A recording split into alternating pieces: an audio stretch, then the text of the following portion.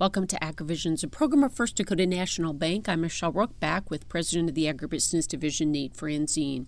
Nate, as the harvest starts to wrap up, farmers are looking ahead at renewal season, and what do they need to keep in mind? Yeah, as always, Michelle, certainly the bankers here at First Dakota stand ready to be as proactive as possible to help producers prepare for the 2024 growing season.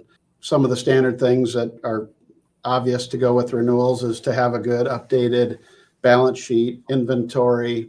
Once harvest is complete, we can quantify that much better. And so that's an important part of it. Also, income and expense information, both from the prior year, profit and loss statement, and probably something that needs more attention going forward than it has for a while in light of higher interest rates and higher inflation is some cash flow projection work, especially if you're looking at any capital expenditures or any new purchases or any new loans or leverage that you need to add to your operation based on the plans you have for the year ahead. With higher interest rates, inflation, things are costing more, and it's going to take a little more attention to cash flow projecting and making sure that the profitability of your operation can handle additional leverage. So those are things that I think are top of mind for our bankers, and we'll be looking forward to having real productive conversations with our clients in agriculture.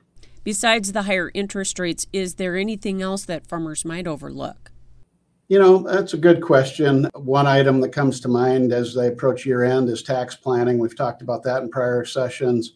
Certainly, the more proactive they can be, the better on that, especially if it's going to require some assistance from your banker.